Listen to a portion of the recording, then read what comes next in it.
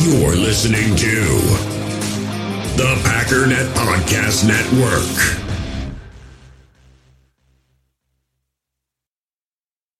We all have smartphones, and we all know they're pretty amazing, but they also can be amazingly distracting, especially when we're around other people. So US Cellular wants us to reset our relationship with our phones by putting down our phones for $5.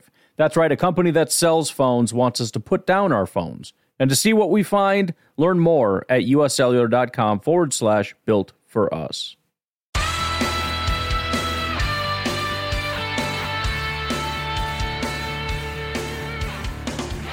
Ladies and gentlemen, welcome once again to the Packernet Podcast. I am your host and resident fanalist, as always, Ryan Schlip. Check us out online, packernet.com. Find me on Twitter, pack_data. Well, it certainly feels like the NFL season is revving up with the major news drops that we are seeing over the last several hours. Just getting caught up on some stuff here. ESPN's Jeremy Fowler reports an AFC personnel evaluator said the Broncos are tailoring the team's offense around Russell Wilson. So this is major news. Some random evaluator says the Broncos are going to try to build an offense around Russell Wilson. I apologize to those of you who struggle to sense sarcasm, but good Lord. This is painful. We're so desperate for news. Of course, they're tailoring their offense around their quarterback. I understand the implication here is that, well, Seattle didn't do that, which is obviously ridiculous. Maybe not to his liking, but there isn't an NFL team in the league that doesn't build an offense that somehow complements their quarterback, especially when your quarterback is Russell Wilson or Aaron Rodgers or Patrick Mahomes or really anybody, right? I mean, the Bears are trying to build an offense around Justin Fields, as they should. It's a quarterback-driven league. I don't know what the alternative is. Just blows my mind that this is how bad it's getting. Anyways, all that leads up to a massive crescendo into what is more massive NFL news. Rob Gronkowski is done with football, and the Bears signed N'Keal Harry. Yes, this is a bit dated, but you know, I don't intend to spend a lot of time here. I'm just kind of going back and scraping up the scraps. Rob Gronkowski retired. Which, I mean, he already retired, but he says, I'm done with... Okay, Rob, whatever. We know you're done with football because you retired, but we also understand that it's possible that you decide you're not going to be done with football. It's called changing your mind. Anyways, moving on to the Chicago Bears thing. The only reason I decided to go back and scrape this up, and I understand it's not fair to find 2, 3, 4 posts on social media and try to apply that to all Bears fans in the world. I get that. Just because some people are posting about N'Keal Harry really bolstering the Bears wide receiver unit and bragging about how much they're better than the Packers wide receiver group now that they've got N'Keal Harry, all that stuff, it's not fair to assume that all of you are that dense. But here's the thing. It's hard to find too many Packer fans that are super excited about Sammy Watkins. There might be a couple, or you know, there's at least the feeling of, well, maybe, but I don't think you guys realize this doesn't put you over the top, right? I mean, you get that, right? You made some kind of a big splash free agent act. We did that like months ago. An underwhelming signing of a guy that, you know, you kind of hoped had more potential, but hasn't up to this point, but maybe he can do something here, and kind of a schemey fit thing, also just sort of a we need to do something thing. Yeah, we did that. We took care of that already. So, you know, if you pull out the N'Keal Harry card, it's like, yeah, dude, we got that trumped, man. You just forgot about it because nobody talks about it, because nobody, including Packer fans, even care. So why don't you just get in line with the rest of us and recognize this is a nothing signing of a guy that has done nothing? Yeah, but he's a first-round pick, and maybe he could be... Yep, again, we got that guy too, all right? We've been through all that. We didn't have to give up picks for it, which I know you guys love doing that stuff, giving up picks for guys. We just handed him a pittance and said, sir, would you please come try out for the Packers and see how it goes? And he said, okay, and decided to start working out again and stuff. So, look, you got N'Keal Harry. I get it. Cool. And you guys are in the same situation as us where it's not entirely impossible that he ends up being the number one wide receiver just because it's so dire elsewhere. I mean, there is Mooney, probably the number one, but, just ultimately what I'm saying is pipe down. You guys just embarrass yourself with this stuff, Like, everybody looks at it and shrugs. If you guys would just look at it and shrug and go, okay, nobody would care. But when you start screaming and beating your chest and saying stupid stuff like now our wide receivers are better than the Packers, but nobody will admit it or whatever. It's like, dude, would you calm down?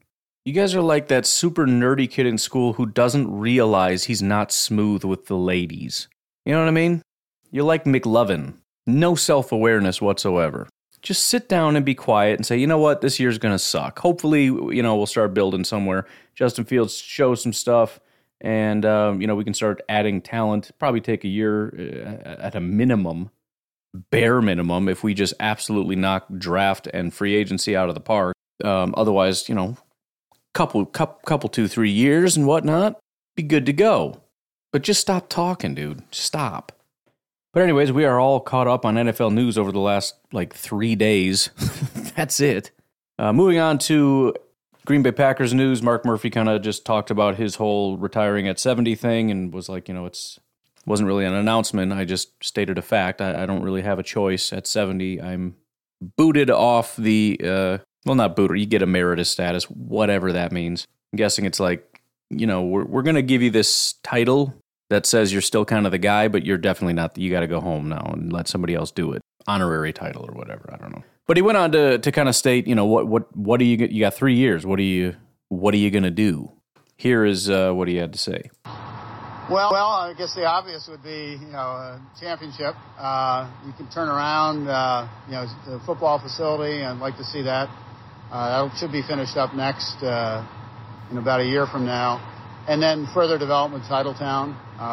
But no, we got a lot of good people here. We've grown as an organization, but I think we've maintained a very positive culture. And, I think we all view ourselves as stewards, that, we want to leave Lambeau Field and the Packer organization better than we found it. And hopefully that's been the case.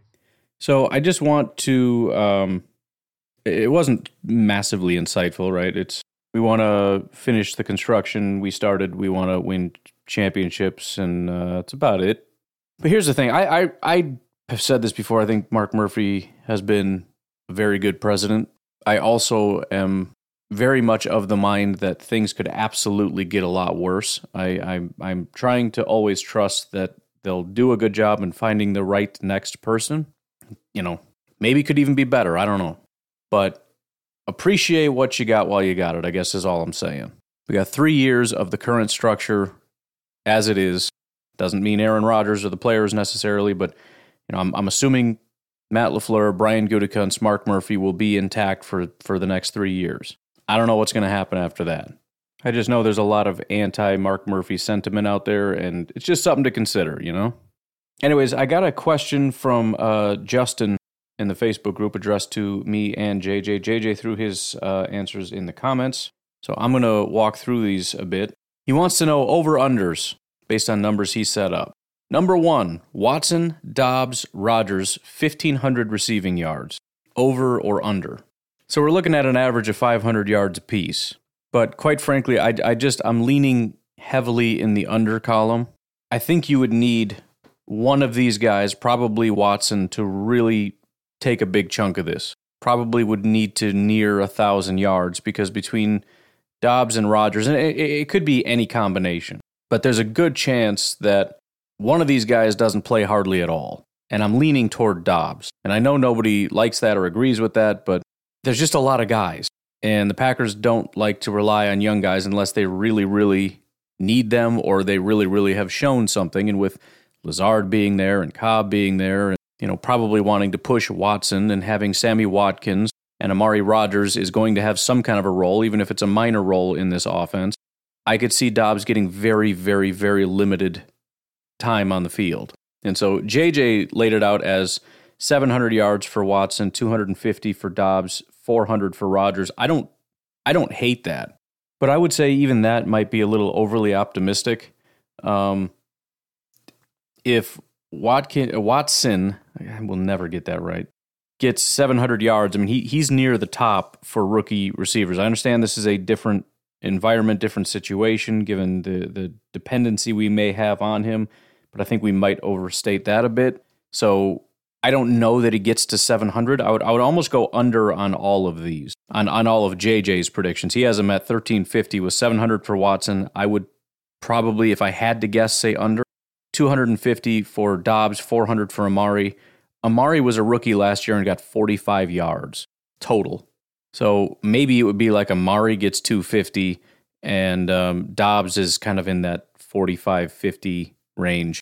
So, I'm not saying it's my prediction, but I could see it being closer to 500, 100, 200, putting it at about half that. Doesn't have to be. Each one of these guys is an individual. You never know. Maybe Amari does kind of break out and he gets to that 400 yards. Maybe Dobbs gets 500 yards. Maybe, Watson gets 1,000. But even then, which is, pie in the sky for all of it, what are we at, 1,700? So the ceiling is very close to 1,500. The floor is much lower. It's half that. So I think the safe bet would be under 1,500 yards for the three of them. I am kind of curious where everybody stands on this, so I might do a polls based on all these just so we can kind of review it tomorrow. Jones and Dillon, he says the next one, 2,500 rushing and receiving yards. So total scrimmage yards. Well, last year, receiving yards, you've got 833 yards between A.J. Dillon and Aaron Jones. If you add in the 840 rushing yards for Aaron Jones, 828 rushing yards for A.J. Dillon, that puts you at 2,501. This is for regular and postseason. I don't see anything specifying just regular season. So, I'm going to go over. I think just based on the increased role as receivers, based on Devontae leaving, right? As I've said, when he leaves, those targets have to go somewhere. Some of them will go to Jones and Dillon. So that's sort of an easy over for me. Obviously, it doesn't have to be, but that seems to be where I would like to go with that. Tonyan and DeGuara, 750 receiving yards. So last year, DeGuara had 245 yards. Robert Tonyan was averaging 25 yards per game. I don't know how many games he's going to play. We can call it, 12 maybe? I don't know. That would put him at 300 yards. Josiah DeGuara, 245, so 545. What did you say, 750?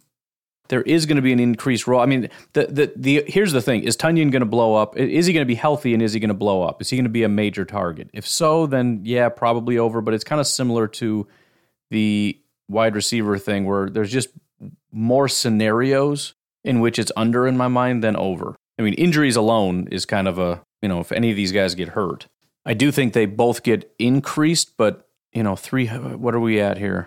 You would need almost like a 50% increase in receiving yards to be able to get there, which is hefty. But at the same time, 750 is not that much, and Tonyan could get that by himself, feasibly.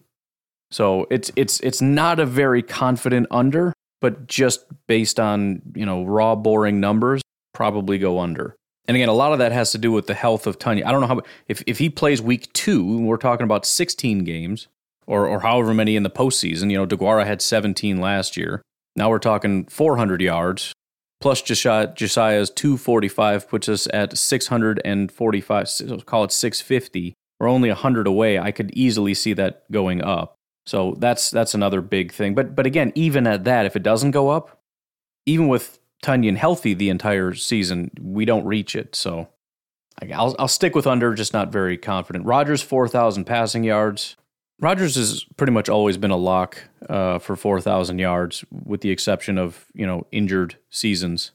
Granted, he's been close a couple times, but not even close enough. I mean, as I've said, maybe we go down 200-300 yards with the loss of Davante Adams, which seems like a lot, but last year, 2021, 4,300, so we would still hit it. 49, 45, 44, skip the injured season, 54, 42, 92, 2015 would maybe be a year where we would drift down below, but that was already a really kind of baked in bad year. 48, 49, so it would have to be a pretty significant drop-off for Rodgers to be below 4,000 yards. So I'm pretty comfortable with the over there. Pending injuries, again, obviously that's going to play. And you're adding a game. That additional game is going to increase the... And again, this is regular and postseason that I'm looking at. I'm talking about his total for the season, and I'm assuming we get into the playoffs, and that's going to add a little bit here and there. So maybe I'm cheating with some of these overs, but it is what it is. Gary, 14.5 sacks. This is one where I'm going to say under, and I'm going to feel sad about it.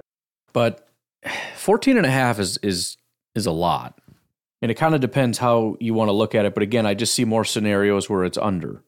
He would have to do a couple things. Number one, replicate his success rate. He has to stay up. He can't drift downward and start, his pressure rate goes down and all that kind of stuff. Number two, he has to start converting more pressures to sacks, which he hasn't done to this point. And even then, to be able to get to 14.5 or 15 is going to be rough. Last year, his pressures were superhuman.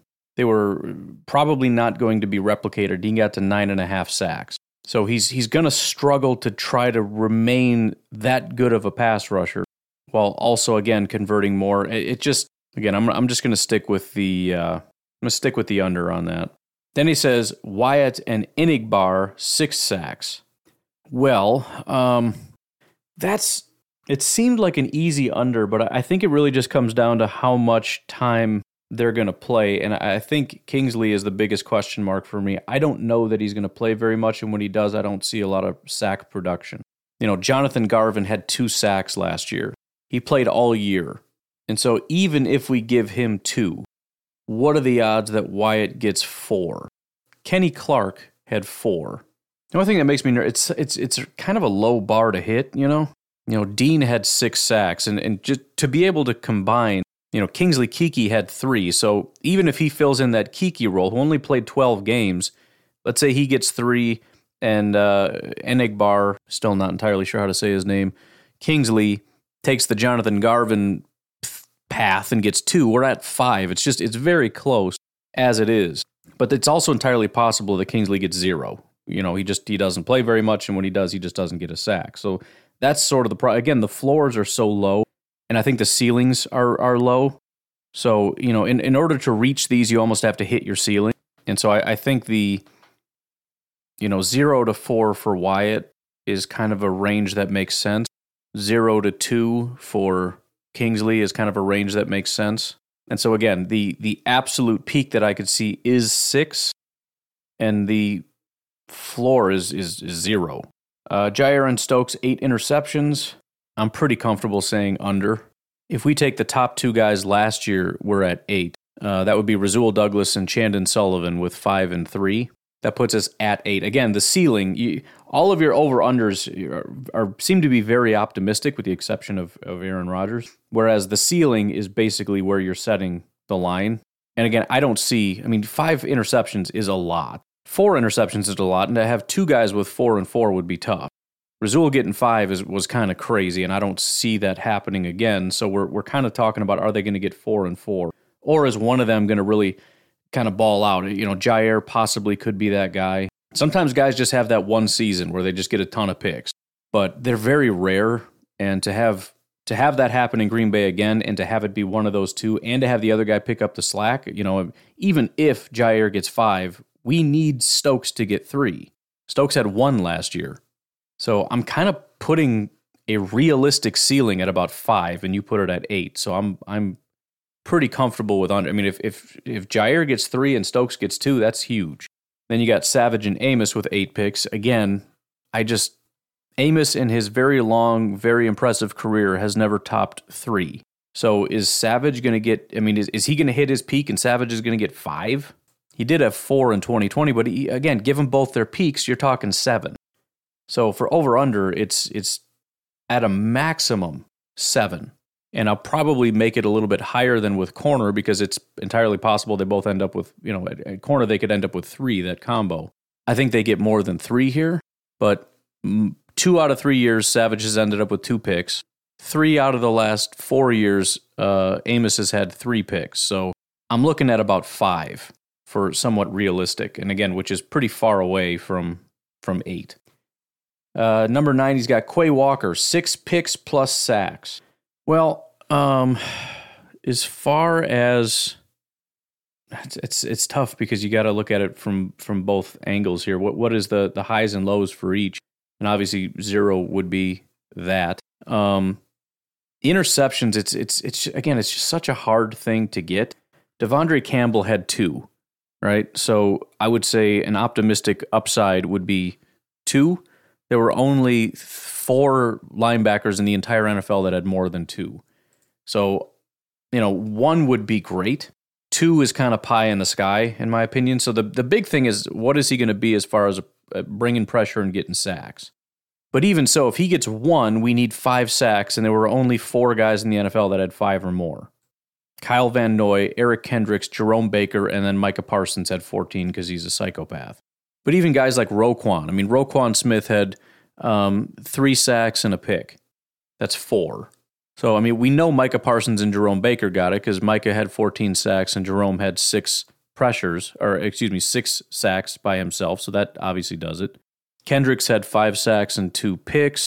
Kyle Van Noy hit it. Devin White did not. He had 4 sacks, no picks. Quan had 4 sacks, 1 pick, so he didn't hit it.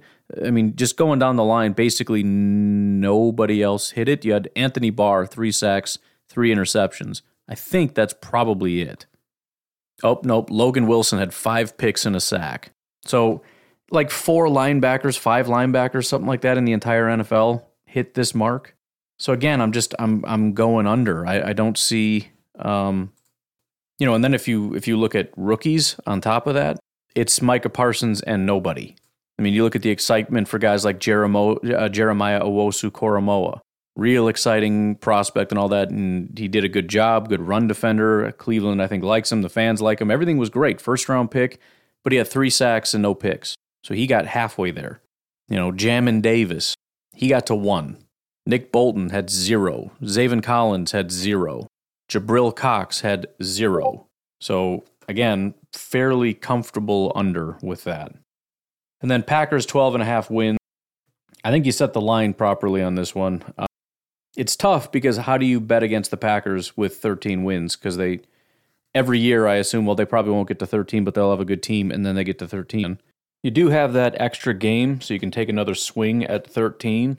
And it's hard because, there's just a mathematical part of my brain that says 8 wins is the norm, and anything above that or below that, there's a force in the universe that pulls you toward it. And if you're real good, you get 12, you get 13, you get 14, you get 15 wins, whatever. But it doesn't last, and even if you regress, it doesn't even mean you're bad. Good teams win 10, 11 games. Super Bowl champions win 12 games, 11 games, less than that. So it's not even a matter of, is the team going to get worse? Sometimes stuff just, you could get better and lose more games. You know what I mean?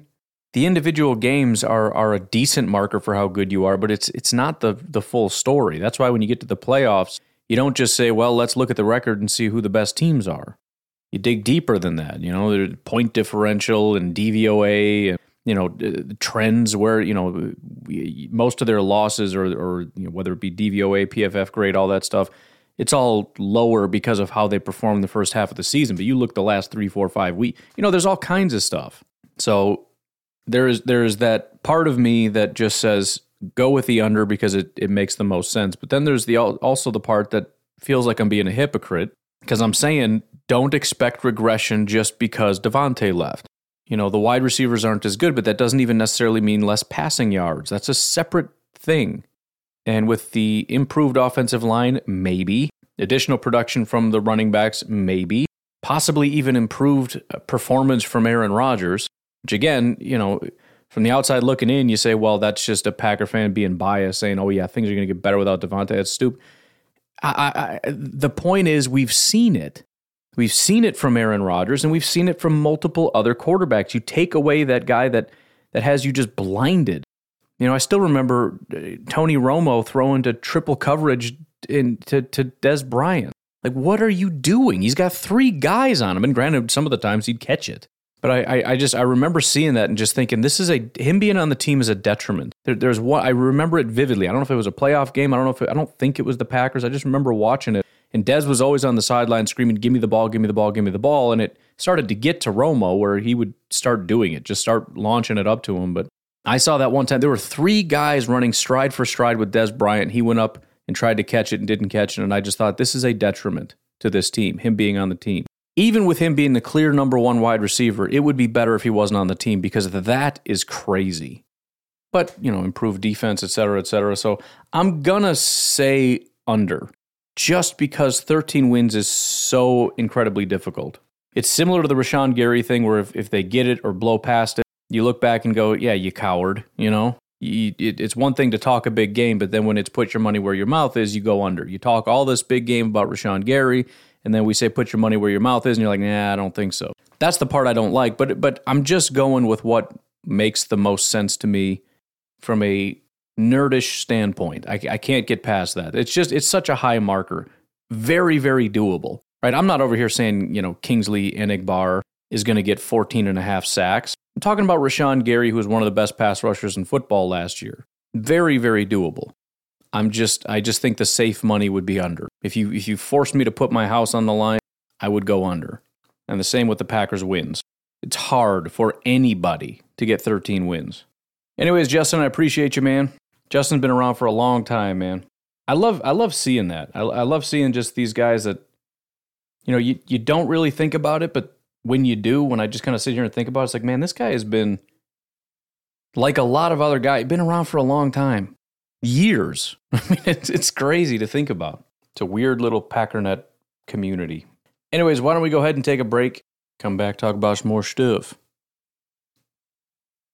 We all have smartphones, and we all know they're pretty amazing, but they also can be amazingly distracting, especially when we're around other people. So US Cellular wants us to reset our relationship with our phones by putting down our phones for $5. That's right, a company that sells phones wants us to put down our phones. And to see what we find, learn more at uscellular.com/built-for-us. In the hobby, it's not easy being a fan of ripping packs or repacks. We get all hyped up thinking we're going to get some high-value Jordan Love card, but with zero transparency on available cards and hit rates, it's all just a shot in the dark. Until now. Introducing Slab Packs from arenaclub.com, the only repack that provides real value, a complete view on all possible cards, and clear hit rates for each one. Now when I buy Slab Packs on Arena Club, it finally feels like I know what I'm getting. And honestly, the best thing for me and my son is the fact that we're kind of novices into this. When I walk into a card shop with my son, and a card says it costs $40, kind of just taking his word for it that that's a good value. So I appreciate the transparency on grading, as well as just getting excited about seeing what you could potentially get. Right now, you can get 10% off your first purchase by going to arenaclub.com/packdaddy. Wow, that's crazy offer. 10% off a $400 slab pack. That's $40 right there. Anyways, that's arenaclub.com/packdaddy for 10% off your first purchase. Another day is here, and you're ready for it. What to wear? Check. Breakfast, lunch, and dinner? Check. Planning for what's next and how to save for it? That's where Bank of America can help. For your financial to-dos, Bank of America has experts ready to help get you closer to your goals. Get started at one of our local financial centers or 24/7 in our mobile banking app. Find a location near you at bankofamerica.com/talktous. What would you like the power to do? Mobile banking requires downloading the app and is only available for select devices. Message and data rates may apply. Bank of America N.A., member FDIC. When you need mealtime inspiration, it's worth shopping Kroger, where you'll find over 30,000 mouth-watering choices that excite your inner foodie. And no matter what tasty choice you make, you'll enjoy our everyday low prices, plus extra ways to save, like digital coupons worth over $600 each week. You can also save up to $1 off per gallon at the pump with fuel points. More savings and more inspiring flavors make shopping Kroger worth it every time. Kroger, fresh for everyone. Fuel restrictions apply. It's funny, my son was trying to give me some examples of, had the super moon last night or whatever. I didn't see it, but he was just kind of nerding out, telling me all the stuff he heard about how many houses, the moon is, how big it is, this giant floating rock out there. It just reminded me of something that I feel that the world should know.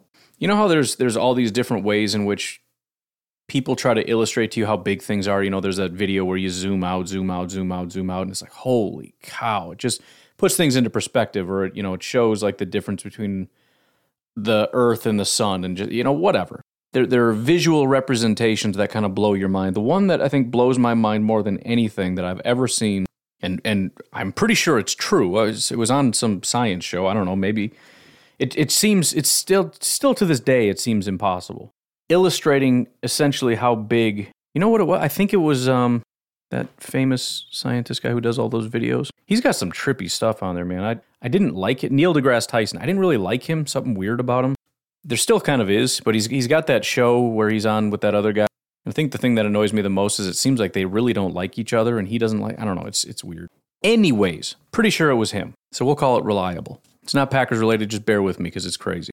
If you look at a cue ball, we're talking pool ball, the white one, billiards ball, whatever, these balls are inspected. Now, to the naked eye, they are perfectly smooth. In my mind, there is not a divot or anything on it, but if you put it up to a, you know, if you laser measure it or whatever, there's a certain tolerance for how bumpy essentially it can be. And it is. It's so fractionally small that we don't even notice it, but in order to pass inspection, it has to be this level of bumpy.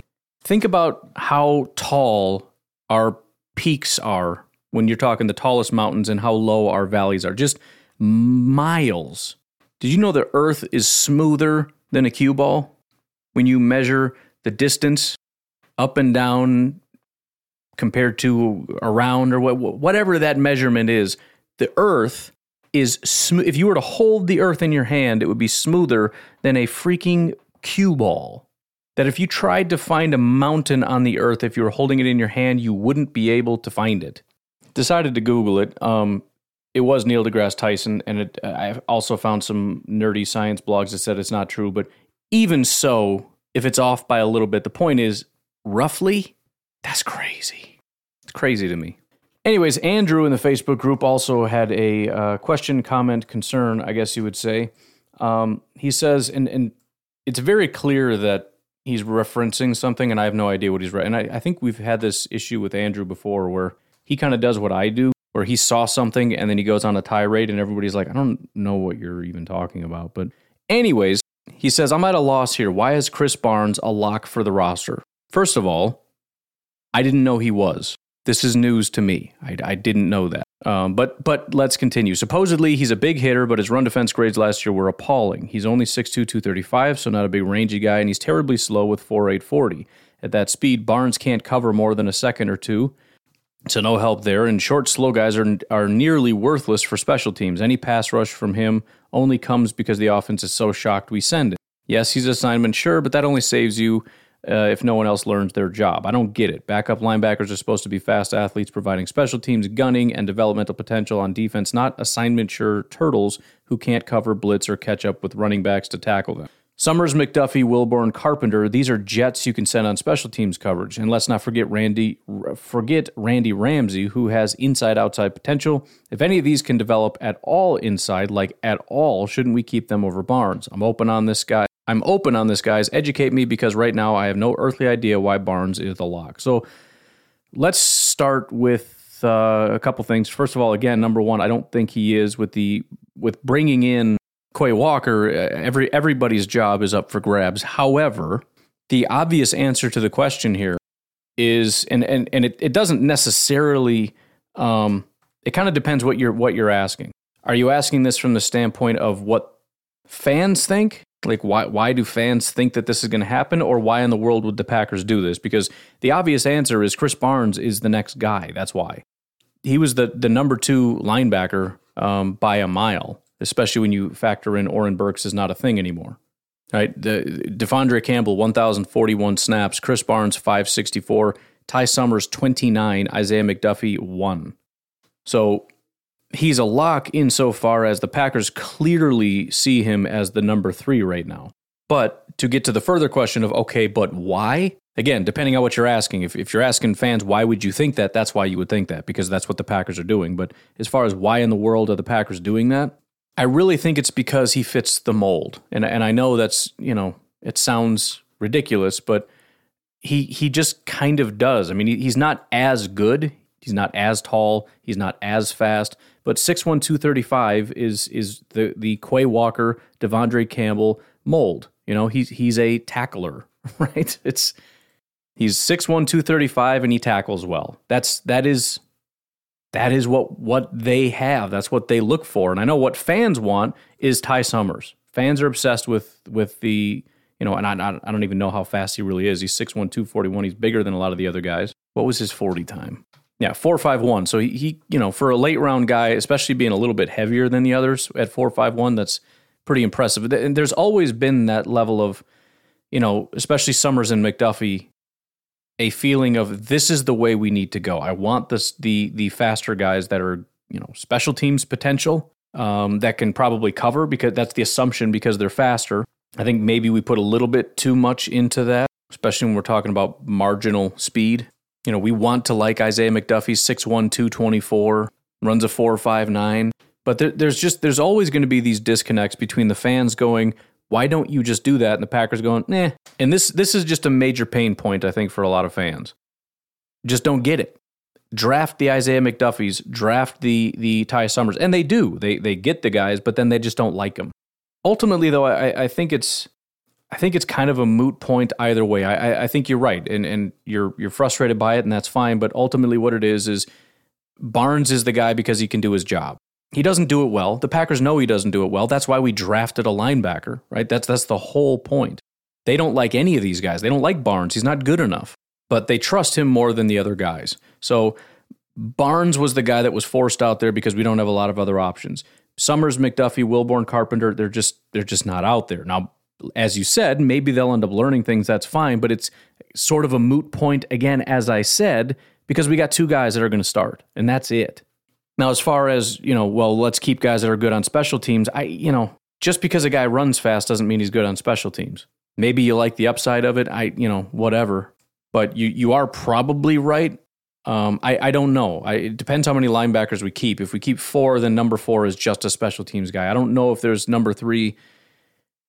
I think the biggest issue, and again, this is sort of a difference between fans and the team.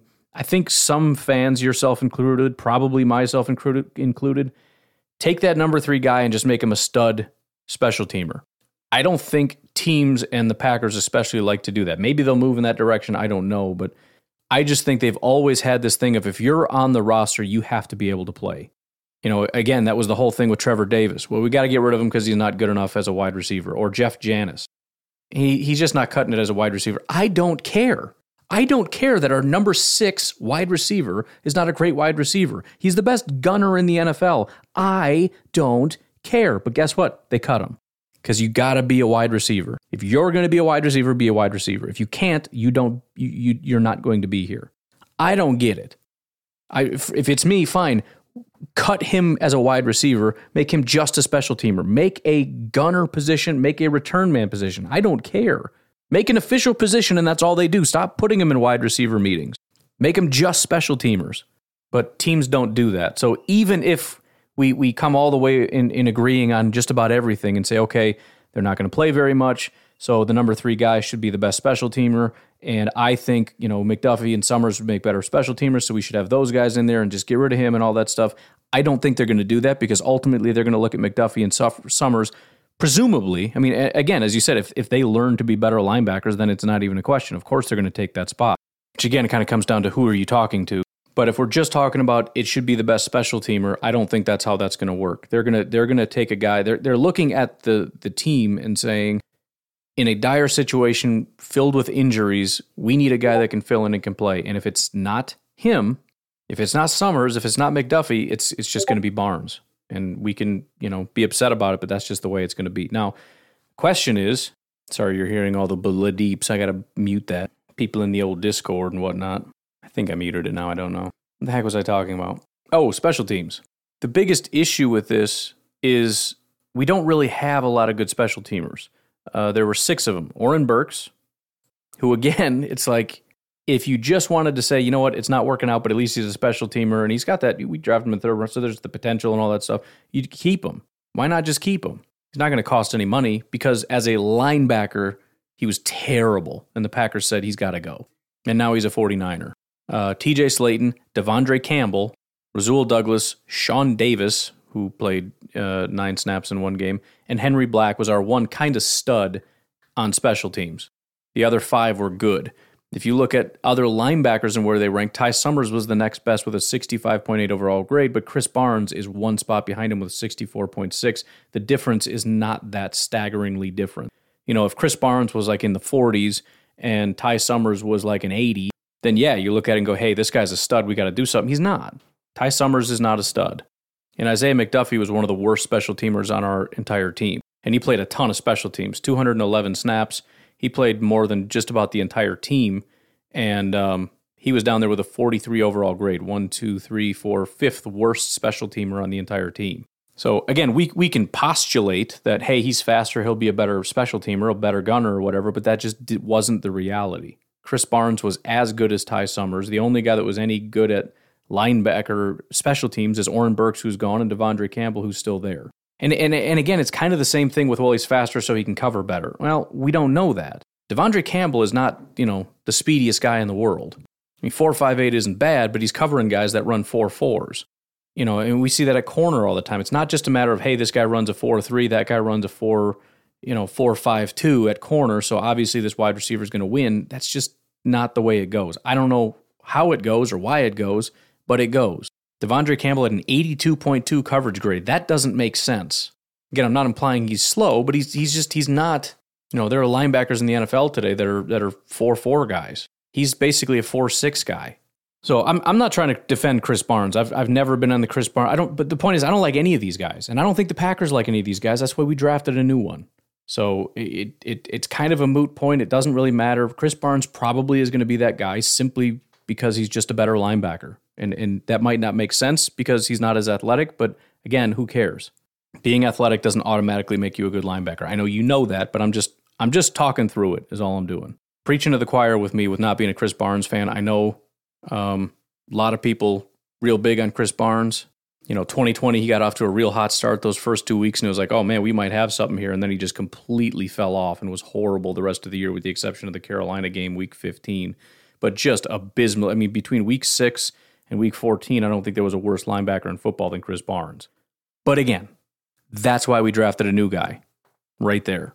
And ultimately, we don't really need or want any of them to be special teamers. None of them are really that great. So them's my thoughts. Hopefully that got across all right.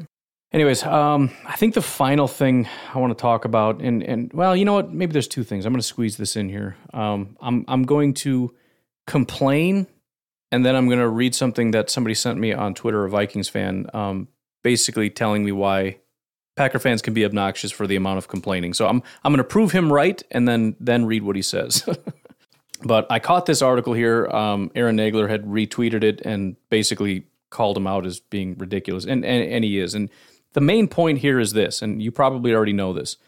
There are some great resources and great data and great analytics out there. SIS, Football Outsiders, PFF, Sharp Football Analysis, or whatever it's called, which again is basically just SIS data, but he kind of does stuff with it. All kinds of good stuff out there.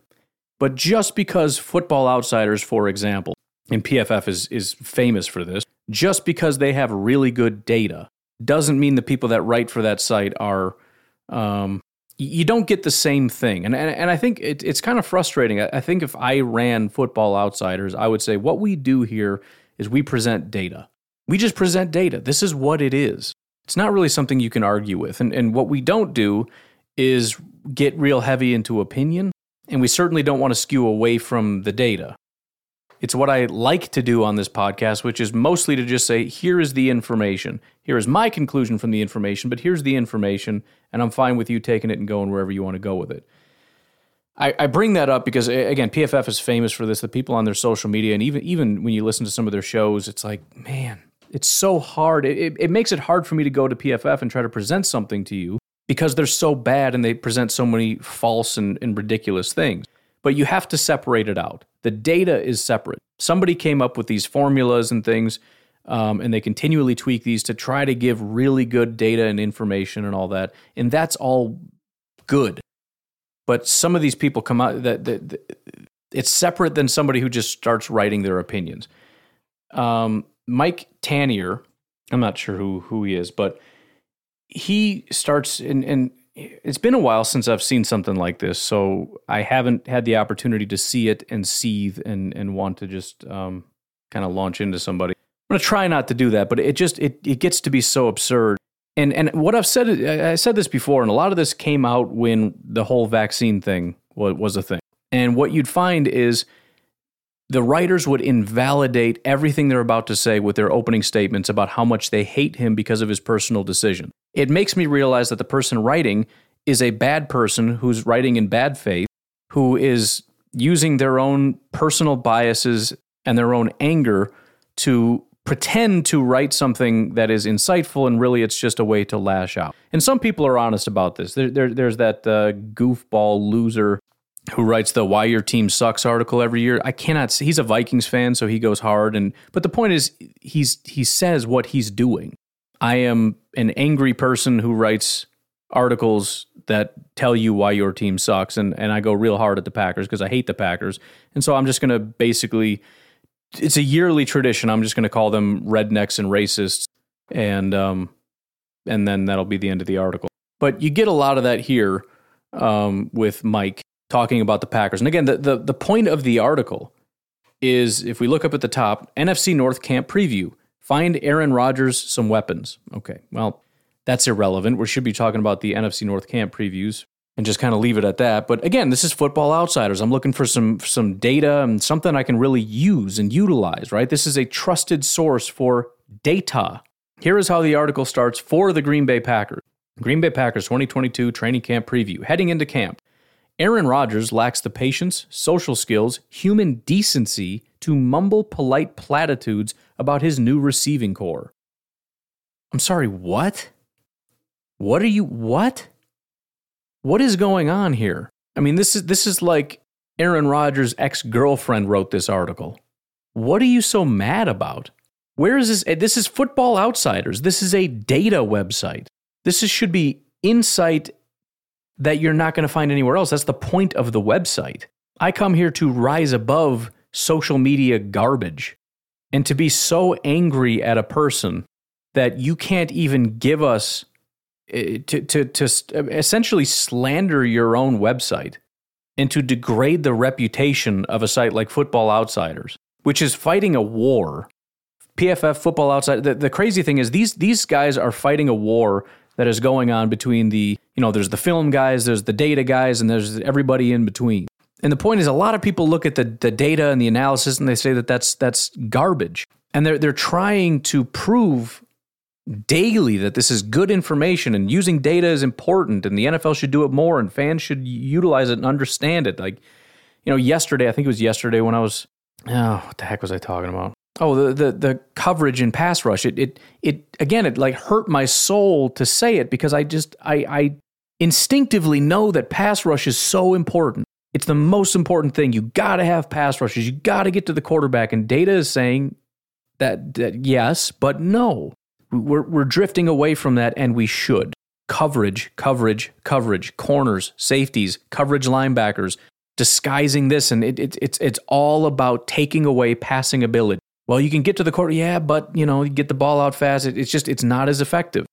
Data says these things, and football purists, which most people have a blend of all of these things, but I struggle with so many of these data points. But that's the point. That's what these guys are trying to fight against. And then you have somebody come out and completely discredit your entire reputation. I'm supposed to trust that this is unbiased, real solid data. And again, it's separate, but it's not really. What value does this bring to anything? Aaron Rodgers lacks the patience, social skills, human decency to mumble polite platitudes about his new receiving core. First of all, he literally just did this like a week ago, very publicly on Pat McAfee. He just did it. The article was written 23 hours ago, so it's not true, but I don't think it matters that it's not true. He doesn't look it up because he doesn't care. This is a person who hates Aaron Rodgers. And yes, I think it's because of his personal biases. I believe it's because he's a friend of Joe Rogan and didn't take the vaccine, and probably some other comments that he's made in the past. But it just blows my mind for this stuff. I mean, and again, it's fine. I do this stuff when we're talking about the Bears or whatever, but that's what I do. I'm telling you I'm biased. I'm telling you that. I'm going to keep trashing the Bears and the Vikings and the Lions every chance I get because it's funny, because I'm a Packers podcaster. And if you wanted to start this article off saying, hey, I'm a Bears fan and here's what I think and whatever, but the guy's from New Jersey. He's probably a Jets fan or something. I don't know. I don't know anything about the guy. Actually, let's find out a little bit about the guy because I think it's going to illuminate some things. He's been writing Football Outsiders Almanac chapters for so long he feels like, who cares, blah, blah, blah. Mike recently wrapped up a 6-year run as the NFL lead columnist for Bleacher Report. Oh, does that fill in some gaps? And again, I think Football Outsiders is looking at this as we're a big institution. We want to get some big writers, but you're getting a Bleacher Report writer, dude. That's a bad move for a data website.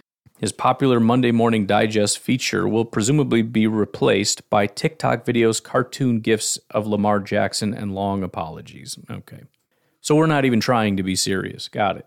I don't know. I just think you should keep it separate. I mean, if you look at Aaron Schatz, who is like the Football Outsiders guy, look at what stuff he's posting. Last year, Jacksonville Jaguars had the second lowest rate of drives ending in turnovers of any defense since 1993. Only the 2018 49ers were worse. Look at this table and how many more turnovers the defense got the following year. Very positive regression signal for Jaguars. This is Football Outsiders stuff. But anyways, that's just the first sentence. Let's continue on. So unless someone emerges immediately as the next Davante Adams, Packer fans can look forward to a long summer of vacant stares and passive-aggressive negging. The heck is negging? That's the other thing. The guy is so... He clearly has like a master's degree in writing, or he's trying to pretend he does, because he's one of those guys that obnoxiously uses big words, or not even big words, just unusual ones, you know? Like he sleeps with a thesaurus. You know, he'll write a sentence and be like, I want to change this to a word nobody knows so I can sound smart. The heck is negging? Let's look it up because I'm not afraid to say I don't know that word. Negging is an act of emotional manipulation whereby a person makes a deliberate backhanded compliment or otherwise flirtatious remark. Good one. You could have just said passive-aggressive comments because it kind of sounds redundant. You said passive-aggressive and then you put in a word that means passive-aggressive comments. So again, let's pause here for a minute. If someone doesn't emerge immediately as Davante Adams, Aaron Rodgers is going to be passive-aggressive, negative, angry. Sorry, my phone blown up. Someone's supposed to call me, so I wanted to leave that not on vibrate so I could hear it. So sorry about that. Got an important business call. Anyways, stupid. That's Clayton blowing me up, by the way. If you're annoyed, call Clayton. Tell him to stop messaging me when I'm doing the podcast. Not that anybody has any idea when I'm doing it, but I'm just saying. Tell him about it. Again, it's stupid. This is not data. This is not information. This is not even realistic. What he's doing is pretending that last year, what happened is Aaron Rodgers was just moping all year. We've seen that from Aaron Rodgers, but last year wasn't that year. He didn't have any issue with the teammates. There was no issue in the locker room. There was no issue with the front office, the coaches, nothing. It was a perfectly perfect year. I really believe there are people that hate Aaron Rodgers for whatever reason, and they loved what happened in the offseason. They loved the tension. They loved that Aaron Rodgers hated the front office, and the front office hated Aaron Rodgers. It was this beautiful thing, and they just wanted everybody to hate Rodgers. They wanted all the fans to turn on Rodgers. They wanted the team and the locker room to turn on Rodgers. That didn't happen, and they just pretend that it did. They pretend that last year wasn't just perfect, that there were no issues, that everything just went along wonderfully. He goes on to say, business as usual. In other words, except that Rodgers will be disgruntled at his young teammates in addition to the organization. And he crossed off instead of the organization, but put in it. So he thinks he's cute, I guess. I don't know. So he's going to be disgruntled at his teammates and the organization. He's going to hate them because that's just what he does every year, although he did not do that last year at all. And he was very positive about the wide receivers. He hasn't said one negative comment about Davante Adams leaving or the front office failing or anything like that. He seems content that we did go out and get, so none of this makes any sense. So far, we've got no information other than Mike Tanier really doesn't like Aaron Rodgers at all and is painting a picture of him that is not accurate simply for the sake of, I feel like I'm going to start this off by just trashing Aaron Rodgers completely.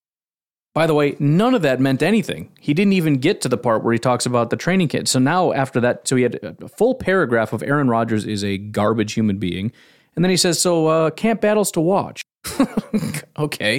Christian Watson rode draft Twitter helium and the Packers' idiosyncratic draft kinks into the second round. You know what this reminds me of? This reminds me of when I was in school and you'd get your textbooks or whatever, and I would read it. And it was written by people who have doctorates, and they want to talk to you like you have a doctorate. Although that's not really the point. The point is I have a doctorate and I need to sound really smart. Otherwise, people are going to think I'm stupid.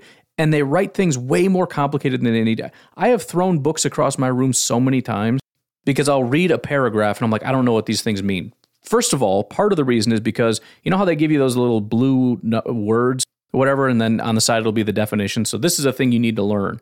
So they just give you those words. I don't know what they mean. I don't remember what they mean. And then on the next page, they use 7 of those words that you just learned. You don't know what they mean. So you got to refer back and be like, okay.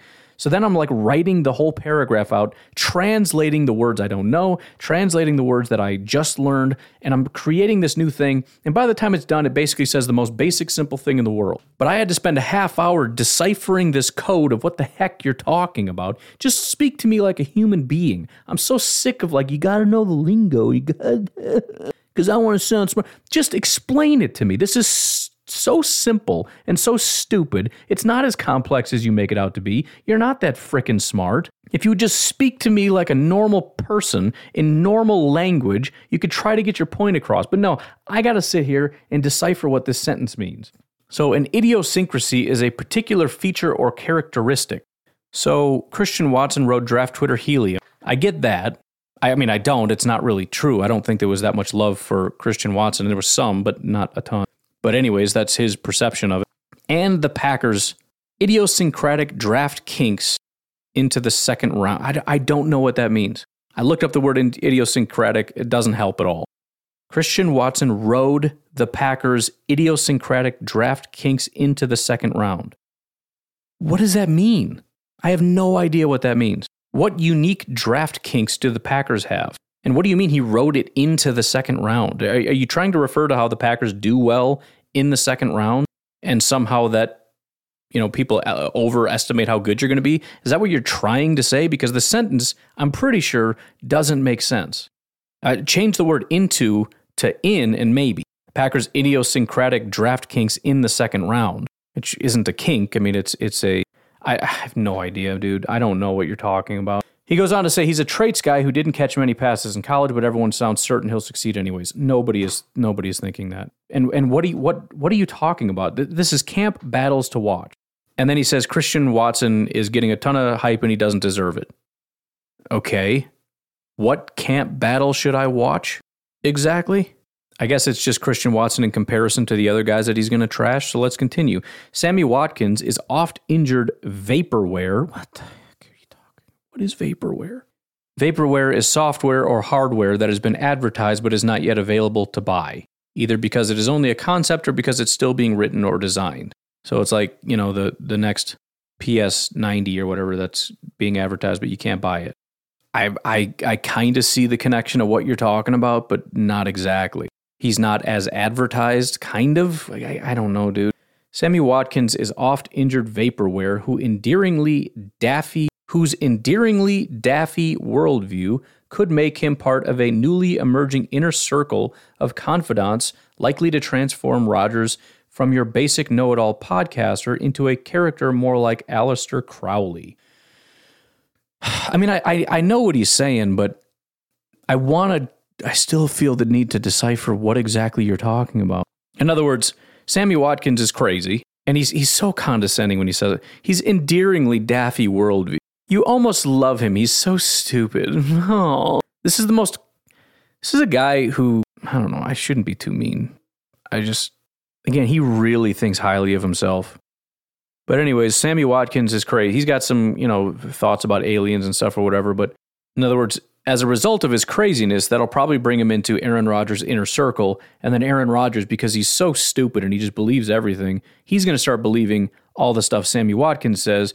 And that's going to make him more crazy, like Aleister Crowley, which I don't know much about Aleister Crowley. I got his Wikipedia up now because that's just what I want to know about him. The only thing I know about Aleister Crowley is the song Mr. Crowley by Black Sabbath or Ozzy or whatever. I guess he founded a religion, crazy guy. I don't know. Could kind of elaborate on it, but I don't think it's really meant to be that deep. I think it's just meant to be Aleister Crowley's crazy and Aaron Rodgers is going to be crazy. Okay. Again, he can't talk about anybody on the Packers without being a condescending D-bag.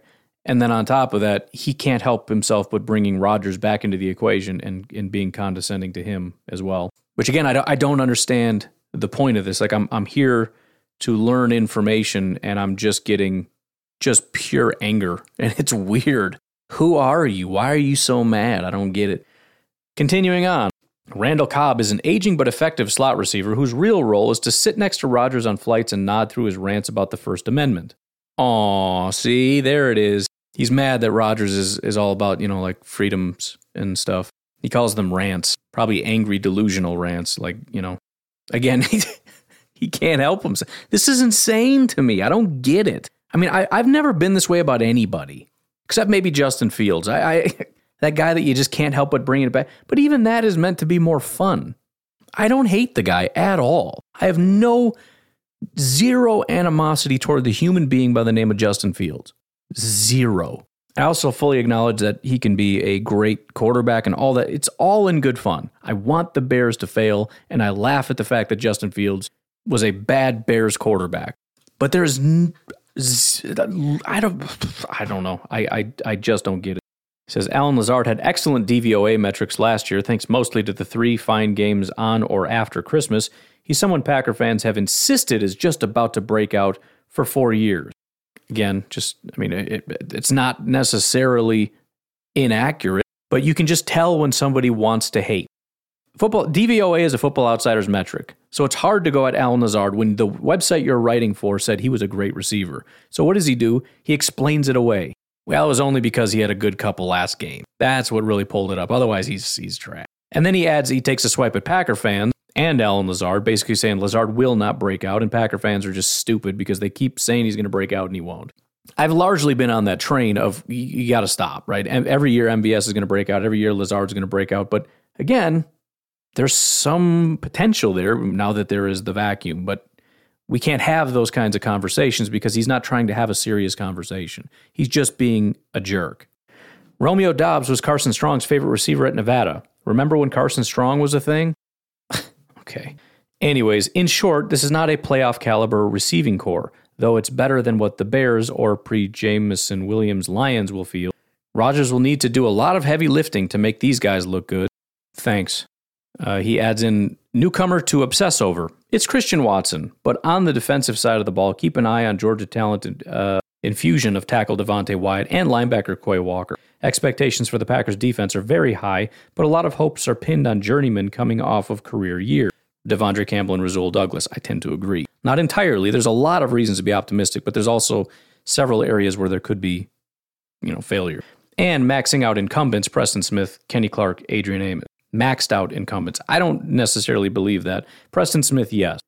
Maxed out, my understanding of what he's saying, this is as good as it gets. Preston, yes. Kenny, absolutely not. Amos, no. I mean, maxed out in terms of, is he going to get better? Probably not, but I don't need him to be better. He's been a top 20 safety for his entire career, basically, including the number 2 safety in football just 2 years ago.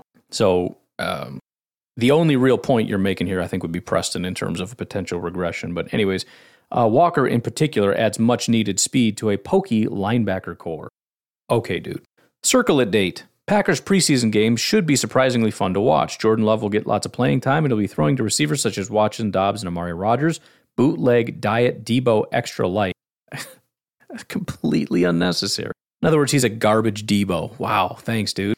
The Packers visit the 49ers on August 12th in what promises to be one of the most talked about, thanks largely to a fellow named Trey Lance, preseason game on the schedule. First of all, I agree, preseason is going to be awesome. Despite his condescending comments about every single person. I'm surprised he didn't throw a shot at Jordan Love. But then he goes on to say it's going to be a great matchup between the Packers and 49ers, thanks to Trey Lance, because nobody cares about anybody on the Pack. Like, dude, okay, dude. He's got to be like a Vikings fan or something, right? I don't know. I genuinely don't understand it. I really, really don't. What benefit did anybody get from this? What insights? And it's frustrating because I try to do better here on the podcast, and I'm trying to do better over on the Substack. I'm trying to find like details and insights to give to people. What is this? How do you summarize this? I hate Aaron Rodgers. I hate all of these wide receivers. And so the camp battle to watch is which wide receiver will emerge, but he doesn't even say that. He basically just says, it's not even a camp battle the way he described it. It's not a camp battle. What battle? Battle for what? They're all garbage. They're all just number 3s and 4s and 5s just flailing. It's not a battle. Camp battle might be like defensive tackle, just to see who gets what. Devontae Wyatt, is he going to get in there? Camp battles are about who's going to emerge as the top dog or the number 2 or whatever it happens to be. But the way you paint this, it's not a camp battle. Even his summary points to that. The summary doesn't say, we'll see who emerges. It says, in short, these guys suck and Rodgers is going to have to do a lot of work.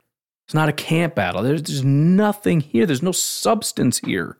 Maybe that's his whole thing. Maybe that's just like I'm like the sassy guy who just says everybody sucks because I'm edgy. I don't know what his deal is, but this was stupid. So why did I read it? I don't know, man.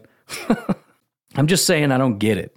I don't know what this provides to anyone. What did we learn by reading this? And again, if you want to go to Bleacher Report and write this garbage, fine. I don't care. I don't read Bleacher Report articles. But I don't know why Football Outsiders or PFF would employ these guys and be like, yeah, man, come in here and just provide nothing. Just vomit onto a page. That'll bring them in. And it probably does. It gets clicks. It gets all that stuff. But I just think it hurts the brand because what you do here is you provide statistics, insights. That's what you do. That's what you should keep doing. This is stupid. Keep this over on that fan rag nonsense. Anyways, I said I was going to read this from Peter, but I'm not going to. I'll try to get to it tomorrow if I can remember. But just kind of wanted to give some insights from the outside, from the Vikings fan standpoint. Here's kind of how we view you guys and why we think what we think, and et cetera, et cetera. And I thought it was pretty good, so I figured I would read it. But again, we're over an hour, and I gotta get rocking here. So you guys have yourselves a fantastic day. I will talk to you tomorrow. Have a good one. Bye-bye.